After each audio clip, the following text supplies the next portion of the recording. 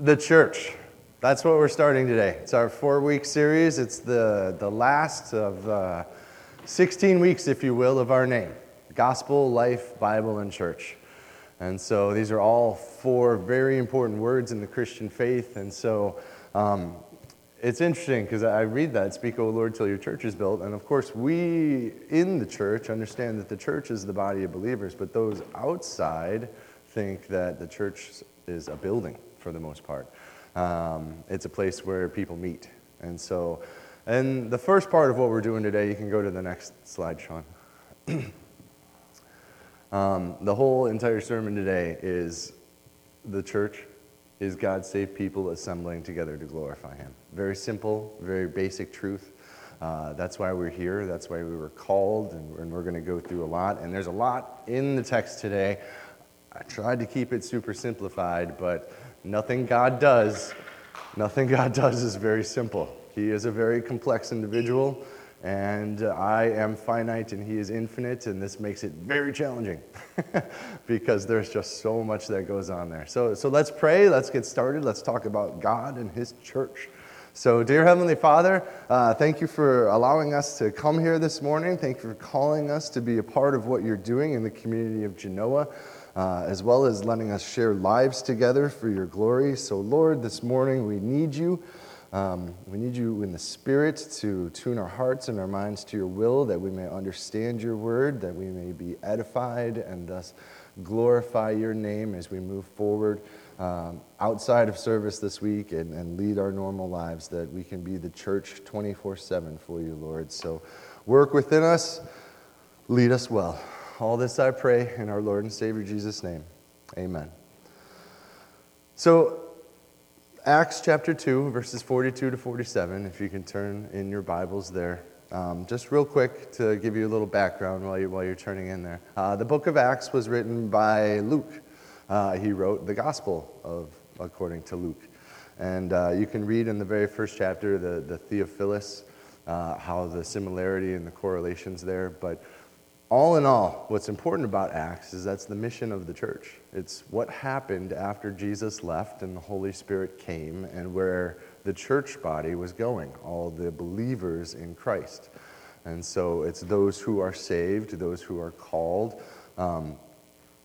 and where we're going and what we're doing and how we glorify God and what our purpose here is on earth, because as we know, we're in essence sojourners. Our citizenship's in heaven, and yet we're here on earth. And so what are we doing and how are we doing it and why, and all these different types of questions. And so hopefully to answer a few, you can see the points on the back of the bulletin in front of you. It's what we do as the church, how there is indeed unity in the church, and then why we will forever be Christ Church.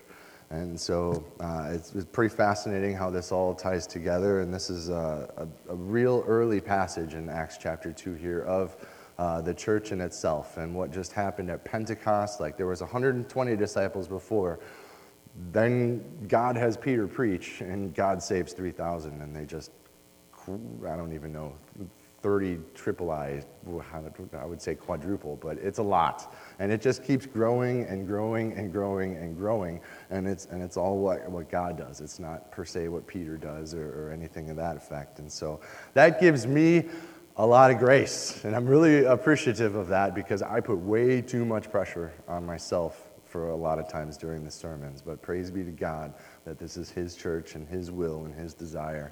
And so I can just be a part of it, as we all are who are the church. And so let's just read that passage now. So the fellowship of the believers. And they devoted themselves to the apostles' teaching and the fellowship, to the breaking of bread and the prayers. And awe came upon every soul, and many wonders and signs were being done through the apostles. And all who believed were together and had all things in common. And they were selling their possessions and belongings and distributing the proceeds to all as any had need. And day by day, attending the temple together and breaking bread in their homes, they received their food with glad and generous hearts, praising God and having favor with all the people. And the Lord added to their number day by day those who were being saved. So as part of the background, that verse 41, right before what we read. So those who received his word were baptized, and there were added that day about 3,000 souls. So when we get to verse 42 here and we see the "and they," you need to understand that this is God's church. This is them. And so the word church is ecclesia in Greek. And ek, the first part of it, means out, and ecclesia means called. So it's those who are out called or called out into an assembly. Very simple, very complex too at the same time, because it's those who are saved. So you see, those who received his word were baptized, and they were added that day about 3,000 souls. And so this is those who were called out by God. And so I think about it in a lot of different ways, and I just what we just talked about, 1 Peter chapter 2, verse 9, what Carolyn read for us, how he called you out of darkness into his marvelous light. That Colossians passage that we also read as part of our scripture, another calling. Romans 8:28 to 30, and we know that for those who love God, all things work together for good, for those who are called according to his purpose. For those whom he foreknew, he also predestined to be conformed to the image of his Son, in order that might be the firstborn. And those whom he predestined, right, he also called. And those whom he called, he also justified. And those whom he justified, he also glorified. The Bible speaks a lot of this. And even last week's sermon, when we were talking about the Bible and the wisdom of God, for consider your calling, brothers and sisters. Not many of you were wise. Not many of you were of noble birth. Not many of you, beautiful, all these different things. But the point of the matter is that the ecclesia, the church, is the called out assembly of people who are saved in God. So the church is God's saved people assembling together. Now, it's to glorify him, is what's written in the main idea and the point, but as we see and as we go through the text, the "and they" is really important that we understand who we are in light of who God is for all of this. And so, not just is the church the called out, but it takes shape in two different ways. There's the local church, which is what we see here in Acts, what's going on in that area of the world. We also see it here in what we're doing here this morning. This is the local church body, the local gathering of people. We see this everywhere because it's local. But much more than that, and much more real than that, is the universal church, the invisible church that God has. Because we don't know who's saved and who God has called. We might see it by the fruit of their lives, but this requires a relationship, which is part of fellowship, which is what we're going to get into here in a minute. But the church invisible, or the universal church, the one that we don't see because we can't read hearts and minds ourselves, consists of the whole number of the elect that have been, are, or shall be gathered into one under Christ, who is the head of the church. And this is a pure society, the church in which Christ dwells. It's also called the body of Christ. It's called invisible because the greater part of those who constitute it are already in heaven or are yet unborn. And also because its members, still on earth, cannot be clearly distinguished. So, understand that there's this universal nature of the church, that when we read this, that those who are called out, we can't always see and clearly identify those who are called out. It takes time, it takes a relationship. Fruit of the Spirit, are they growing in love, joy, peace, patience, kindness, goodness, faithfulness, gentleness, and self-control? Are you able to see those types of things? Because that's the only way that we can, because we can't read hearts and minds, unfortunately. As much as we want to, that would be really dangerous too. So let's not ever do that. And let's be grateful and praise God that we can't read hearts and minds, because I got the feeling, I know what a couple of you are thinking right now. I'm kidding. So Moving on in the text, though, just to lay that foundation of the local church, as well as God's universal, invisible church, as well as meaning that they're called out people for an assembly, for a purpose. Now we're getting what the purpose is, what we're called to do as the church. There's 4 different things here. So the first one, they devoted themselves to the apostles' teaching. That's the first part of what we do. Another word that I like to use for this is discipleship. Discipleship. It's the training of the whole process of the conversion, the baptism, and teaching the ways of Jesus. Like, what did the apostles teach? Well, they taught about the life of Christ and the coming of Christ. And they also taught about the Old Testament, how that showed that Jesus was the coming Messiah and all these different things. And so the Bible, which is, the apostles' teaching, the Word of God, is what we're talking about here. Think about the Great Commission, the Matthew chapter 28, 19, 20.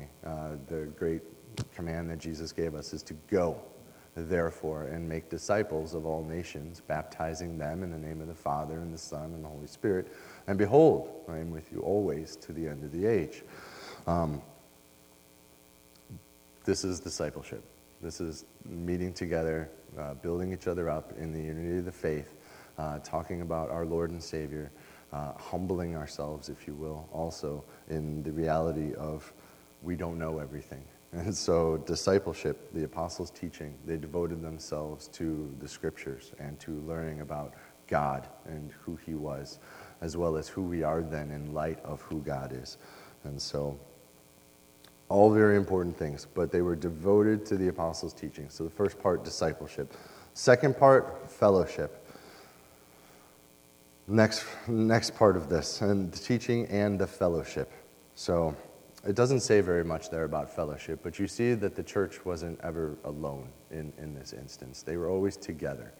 The devil prowls around like a roaring lion seeking someone to devour. And Frank, I know we've talked about this a little bit.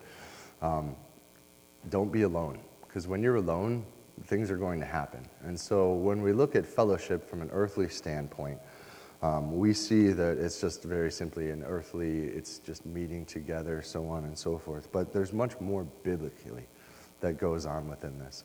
And so as much as I want to take you through a numerous amount of different passages, I'm just going to lay it all out there, and we can talk about this at a later date and time when we're discipling each other as the church and going through all these different things. But the first thing you need to know about fellowship is it requires a relationship. So relationships aren't easy. Many of us have had them in a lot of different things, and I'm not just talking boy-girl or girl-boy or that type of relationship, but just the brotherhood, the sisterhood, family life in itself, so relationship. The most important part about this that ties into the fellowship is that we know it's not just a one-and-done thing. And that's what this is, the main overarching point of this, is that we all have Christ in common. We've all been called out in common. Like, we all come from very different backgrounds with very different upbringings, very different economic statuses, very different physical ailments or, different sufferings, if you will, because of the brokenness of sin, very different. But we are a team, if you will. We're God's sons and daughters, and we are all brothers and sisters then. And that demands, if you will, a relationship, which is easily summed up in the word fellowship. But more so than relationship even is partnership. Like, let's talk about partnership in relation to fellowship. Partnership is working together towards a common good. And so what do we do as the church is we have a partnership in working together for the advancement of the gospel, for the advancement of Christ's kingdom. Now, God's ordained it, and God's sovereign over everything, but there's still a response and a responsibility within us to work together to glorify God. Because, again, being alone, and we're going to get into this in another sermon series, but we all have unique gifts and talents as his church to build one another up in the unity of the faith, to help one another in our walks in life, as we know that we're not complete by ourselves. We know we're complete in Christ, but we also get a preview of heaven, and we get, to glorify God throughout this partnership. So working together as a partnership. And then lastly, stewardship as part of fellowship. So a steward, what you need to know is the steward doesn't own anything. They are the manager of that thing. If we go back to Genesis, we see that God made us stewards over the earth, vice regents, if you will, that we are the highest, the creation that's on here, to manage the planet, quote unquote, for God. Now, God can manage his own planet, but he's given us this as an opportunity to stewardship. And so we're going to see that here in a minute, but it's sharing of your gifts and the possessions that God has blessed you with in this context. So fellowship being a relationship with one another, being a partnership in advancement of the gospel, as well as being stewards of the resources that we have as a church body together to make our community and our lives better, so to speak. Forgive me. And so, all right, I think that covers that a little bit. So the breaking of bread and the prayer is the third section. This is worship, okay? Breaking of bread. Very quickly, that can be twofold in this context of this passage. Breaking of bread is very customary for sharing a meal together. This could very well fall under fellowship too, just the same. But we also see, and you see the table in front of me here, breaking of bread is symbolic of communion, sharing of that in the body of Christ. And so, worship. So, human beings were made to worship, and the prayers as well. Prayers are worship. Why? Because it's a humbling of self and acknowledging that we aren't in control and that God's in control. Again, we're worshiping God when we pray because we aren't in control, and we're showing that we're not in control. It's a humbling effect and a dependency, which is exactly what God wants in this. He wants faith and trust in our walks, to believe and to trust him. And so the foundation of every relationship we have, not just with God, but with other people, is trust. And so very important to have this. And so human beings in general were made to worship. And I realize that a lot of people don't worship God today, but they worship other things. They worship other people or fads or icons or Hollywood or people or possessions, or the list goes on and on and on and on. The overarching point is that human beings were made for worship. And Romans 1, verse 25, I think sums it up the best. I'd like to read the whole ending of Romans chapter 1 for you, but very simply, they exchanged the truth about God for a lie, meaning people exchanged the truth about God for a lie, and worshipped and served the creature rather than the Creator, who is blessed forever. Amen.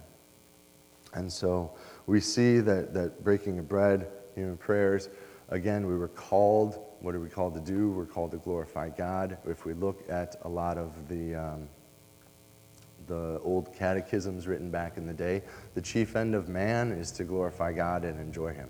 So it's worship him, it's glorify him, it's love him. And so we do it in all these different fashions. We devote ourselves to discipleship, to fellowship, to worship, and then understand that biblical worship is the full life response, the head, the heart, and hands to who God is and what he's done. Again, think of the greatest commandment. It's written 4 times. It's written in 3 of the Gospels. It's written in Matthew chapter 22, Mark chapter 12, Luke chapter 10, and it starts way back in Deuteronomy. And they are, love the Lord your God with all your heart, with your mind, your soul, and your strength.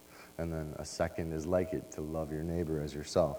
So this biblical worship of what God's talking about loving all your heart, your mind, your soul, and your strength.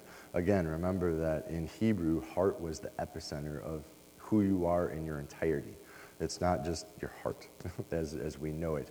It's the entirety of your being. It's every part of you. And so that's what the biblical worship in this is. And so, again, to repeat myself, the fellowship, worship, discipleship, and then we go to verse 43 here, awe and fear and mission. And those who believed, and awe came upon every soul, and many wonders and signs were being done through the apostles. It's much more clearly read in verse 46 or 47, praising God and having favor with all the people. But another part of being the church and what we do as the church is to be on mission for Christ. So we worship him, we discipleship under him, we have fellowship with him and with each other, and then we see in verse 43 that there's mission involved in this too.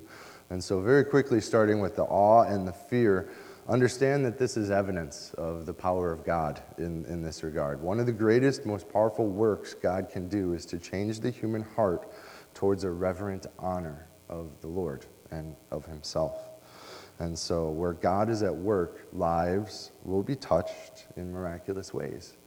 And so I know many of us have conversion stories of how we first came to Christ and what he did in our lives, and how we were humbled and awestruck, if you will. There is most definitely a fear of the Lord. If I was to oversimplify it for you, like, there is absolute awe and reverence for God for two reasons, and it's both sides of the spectrum. I can be in awe and reverence of our God because he can quite literally do anything he wants to do. Anything. He can make things out of nothing that don't exist. And we see that throughout Scripture and through his word and other things. And even in our lives, like some crazy situations and some crazy circumstances that have happened in our lives that kind of make us go, huh, really? And so there's absolute awe and reverence in that. And on the same token, just the opposite, complete opposite end of the spectrum, God is completely justified to not do anything at all. He doesn't owe us anything. And that's scary, because I think generally, as not just Christians, but as a world, the vast majority of people are like, God owes me. God owes me because I went through this and I did this and I did that, and he owes me. I worked. I did these works. I earned it. But we don't, and we can't. And everything's been freely given to us in the first place. And we see as stewards that none of this is our own, but this is all God's, and that everything that we have in our life is a blessing from God, one way or another. And so both ends of the spectrum there for that. But just so you know, as you see the mission, I want you to think about this too, in relation to God and both sides of his spectrum, that he can do anything and he's totally justified to do nothing and to not intervene too. Just the same is that there is that evidence of the power of God, but the mission means missio, which means to send. And I want you to think about what the most popular Bible verse is. Do we all know it? It's John chapter 3, verse 16. For God so loved the world that he gave his only son, that whoever would believe would not be condemned. I'm stumbling through it, but it's really the second verse. I didn't actually write it down, so it's all memory verse. The next part, and he did not send his son into the world to condemn the world. Did not send, meaning he's on mission, right? Missio, to send, to be on mission, to go. Again, the Great Commission, go, therefore, make disciples, things of that, that he sends them, long story short. And so the mission of God has always been a sending program, okay? Like, I am part of the Send Network as a church planter. It's kind of funny how that works out. So I'm kind of on mission. I'm supported by them as a missionary. I am sent, if you will, to come to the community of Genoa to plant a church. And so the mission of God continues and always will be a sending program. So God sent his son into the world, who is God, not to condemn it, but to save it, right? Okay, and now go back through all the other biblical stories that you can possibly think of. Like, God spoke to Abraham, right, in the land of the Chaldeans, and sent him to a new land, right, where he would be the father of a great nation. He came to Moses in the midst of the Midianite wilderness and sent Moses to Pharaoh to tell Pharaoh to let his people go, that he could send them again. And so God sent his children out of Egypt into the promised land. And when they were disobedient to the covenant that God made with them, because, well, we're all humans and we're all sinners, doesn't make it right, but it's the reality of who we are. When they were disobedient to that covenant, he sent them prophets, right? He sent prophets to warn the people. And when that didn't work, he sent his son. And so that's what brings us to John. And you see this pattern of mission and being sent throughout the entirety of Scripture and through the entirety of the Bible. And so think about it this way, and this is kind of a word play, so I'll go a little slow here. The mission of the church is the mission of Christ because the church is Christ. So again, think about it in this regards. The mission of the church is the mission of Christ because the church is Christ. None of us would be here in the first place if it wasn't for Jesus changing lives, namely our individual lives. And then when we get together, it's corporate lives being changed. And so the Great Commission to go. I wanted to tell you this too. Go, therefore, make disciples of all nations, baptizing them in the name of the Father, Son, and Holy Spirit, right? Who really does the baptizing? Like, I can baptize with water. We have an awesome baptismal here, and we're going to get it going here soon. But I baptize with water, okay? Jesus baptizes with the Holy Spirit, and that's clearly written in Scripture as well. And then to go and make disciples, like, how did I get to be a disciple in the first place? Well, Jesus and the Holy Spirit and things like that. So what's our command in all of this? It's very simply to go. It's to go and to not be alone and to be in fellowship, leading to worship, leading to discipleship that leads to mission. And you see how they all work together. Every single one of those facets work together in that. And so, fascinating. And that is why, and we can say why, the church is God's saved people assembling together to glorify him, as well as this is what we do as the church. So, point 2, verses 44 and 45, how there is indeed unity in the church. These verses are very confusing and very misleading, but very God-glorifying, make no mistake. So we see in verse 44, and all who believed were together and had all things in common, and they were selling their possessions and belongings and distributing the proceeds to all as any had need. Sean and I were joking this morning because I brought up the word communism and socialism, and that's where a lot of people think that the church might be about communism or socialism or equal justice or things like that.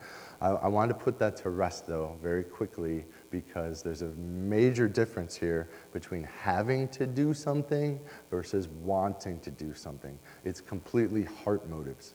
It's entirely heart motives. You cannot mess with that at all. And communism, being a government-mandated thing to do, these Christians were not government mandated to do this. They didn't have their elders beating them over the head saying, hey, you got to give up your stuff. We got to share it all amongst ourselves to make it equal among everything. And so it's not communism. It's not socialism. It is entirely grace and love. And these people that saw themselves as stewards, right? As stewards. These are all gifts. These are all blessings that I've been given in the first place. God's given me the greatest gift ever in salvation. So in my response, because God's given me the greatest gift that I ever need, I don't need these earthly things. That's exactly what's going on here. I don't need this. We can live together. We can support each other. God's got us. Again, this is a complete trust thing, foundational to any relationship, that God is absolutely in control. And so the power of God is evident here, and remember this, because Jesus became much more important to them than their possessions.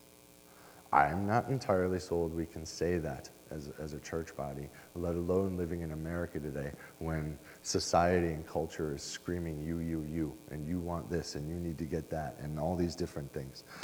Very difficult, but we see this in the early church. And again, Jesus being more important to them than their possessions because they realized that they received the greatest gift that ever existed.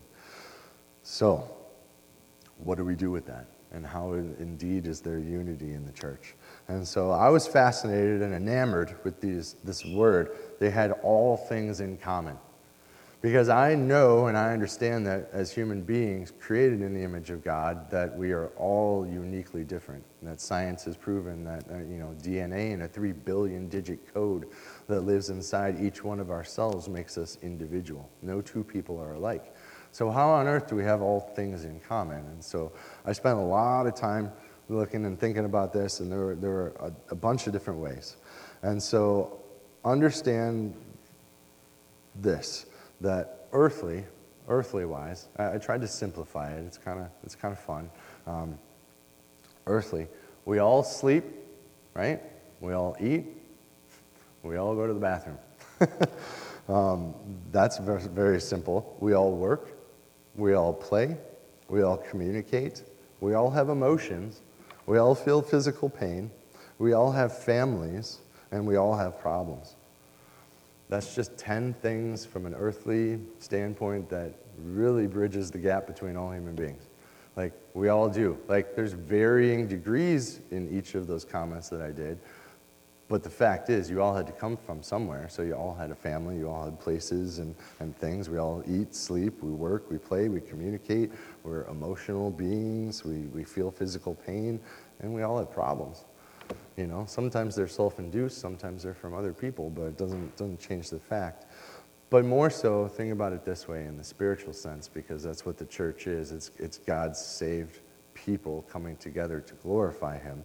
So we see that spiritually we are all saved, okay? And it's not something that we did. Not something that we did. It's all something that God has done. So we're all on a very equal playing field there. We all have the same Lord and Savior, Jesus Christ. We all share in having spiritual gifts. Even though our spiritual gifts are different, we all share in having them. God has made us stewards of these spiritual gifts. We all share the same Holy Spirit. We all share the same guide for life, his Bible, his Word, if you will. We all share in being made in the image of God. Okay? Right? We all worship as human beings. We all worship. That's, whether it's God or whether it's ourselves, we all worship. Make no mistake. We all share the same great commission to go. Very simply, to go. And God does the disciple making and the baptizing and things like that. We all suffer from the effects of sin. Make no mistake, again, whether this is our own doing or whether this is someone else's doing or just the flat-out brokenness and destructive nature of sin itself, we all have that. And then lastly, we're all called to be his church. Okay? We're not called to go live in exile, to be hermits, to be by ourselves. We're not called to do that by any stretch of the imagination. And so all things in common, even though that's just a little bit, because there's so much more. There's so much more that as a sales rep from a long time past, one of the things I was trained on is that if you can find a common thread with someone, you can have a conversation forever. And it really is very much true. What we would do is talk about something, and then once we found that thing, whether it be sports or activities or lifestyle or all kinds of different things, then you could go and you can continue to have conversations and share experiences, this, that, and the other. And so the reason why I'm saying that is that there is a lot that we share in common, and if we look for those things that we share in common, we can find those. Now, on the opposite end, if you want to look while we're different and find reasons why we're different, we can absolutely find those too. And we can nitpick on those, and we can harp on those, and we can not be friends because of those, if we really wanted to. That's wrong, and it's sin, but don't misunderstand that, again, the responsibility, the choice of the fellowship and the relationship and being stewards allows us that flexibility and freedom, if you will, to make these types of decisions. So I would hope that we could find things in common as to why we can be friends and why we can build each other up in the unity of the faith that's Christ. But for some people, they look for the differences and they harp on the differences, and that's why we can't be friends, because there's differences. And I'm like, duh, every human being's different, right? Like, of course we're going to be different. Do you realize that it's statistically impossible to agree with any one person on everything? Do you acknowledge that? Like it's true. We can't. It's impossible because we're all different. So why are you harping on our differences when there's so much common similarity in our Lord and Savior calling us to be his church? And so, also, while I didn't put it in here, chapter 4, verses 32 to 35, a couple chapters later, also speaks about what they did as having all things in common. And I would encourage you to look at that section. But to keep moving on, I want to talk about verse 45 real quick. And they were selling their possessions and belongings and distributing the proceeds to all as any had need. Okay? This goes hand in hand with the stewardship, but I need you to know this word. It's called benevolence. It's called benevolence. And benevolence is defined quite simply as an act of kindness or generosity. Church benevolence programs are those that provide folks in need with the basic necessities of life. The most common benevolence requests from church members and non-church members alike often include things like utilities, rent, lodging, food, medical expenses, transportation, and then funerals. So those are the most common things. And so we see that the church was doing this already. And as a church body, yes, we do have a benevolence program. Like, it's not something that we blare on our wall or anything like that, but we're here to help each other. That when we do stumble and when we do fall and when bad things do happen, you're not alone. You're not alone. Okay? You have a church body here to support you, to build you up, to encourage you, and to help you in your process of life, of walking through this insane life together. So you see that in the early church, and hopefully you see that in today's church too, that there is indeed sacrifice for one another and in general. Like, yes, everybody worries about this and the money and then the communism and the socialism and all these different things like that. But again, it's not out of law, it's out of love for what Christ has done for us, that we can see this in the church, and that there is indeed unity within the church for this, because the church consists of God's saved people coming together, assembling together to glorify him.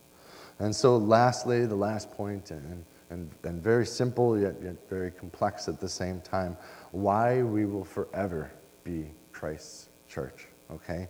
And so look at verse 46 here in the beginning. And day by day, attending the temple together and breaking bread in their homes, they received their food with glad and generous hearts.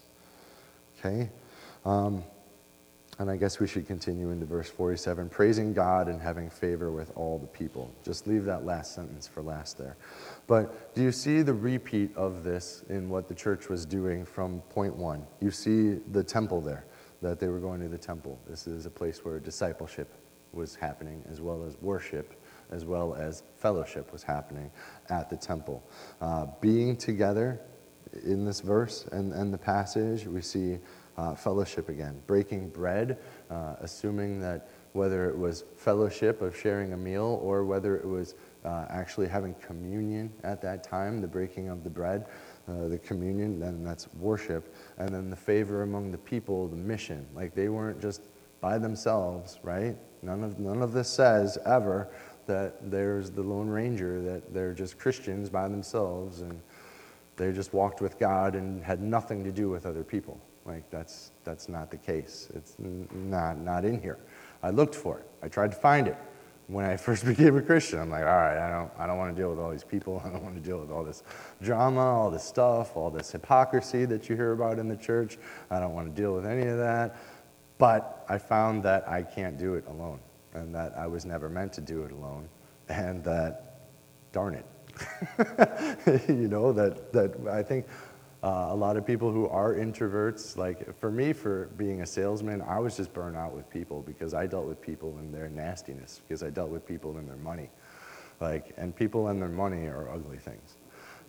There's no getting away. And so I was really burnt out. Like, man, I just don't want to deal with people or anything like that. But we see that our Christian walk is not alone, and that we know that when we are alone, we're so easily susceptible to attacks, and that we can easily stumble and fall and not feel good enough, and to not feel worthy, and to not be blessed as God has blessed us. And so the Lord added to their number day by day those who are being saved. And this really answers the question why we will forever be Christ's church. Because God ordained it, because God did it, because God called it. And we see also in the gospel that it's not religion, which religion says do. The gospel says done, because Christ did it all on our behalf. And then he called us to this new life and this new hope. And so salvation is the work of God, just like the community of believers known as the church is the work of God. This is the reason we will forever be Christ's church, because it's God's work in our lives and why it's done. It's not something that we can earn, just the same as it's not something that we can just lose. Because if you didn't earn it, you can't lose it just the same. Again, both sides of the spectrum, right? So the gospel of our Lord and Savior Jesus says that it's finished, and we are saved through faith in Jesus Christ, not how well we perform in these facets of being the church. I hope and I pray that we can do all these things really, really well. But there's differences between us, and there's going to be conflict, and there's going to be problems, and there's going to be things that happen because, well, we're sinners. We might be saved, but we're still saved sinners. There's just plain sinners, and then there's saved sinners. It's our desire and our will to want to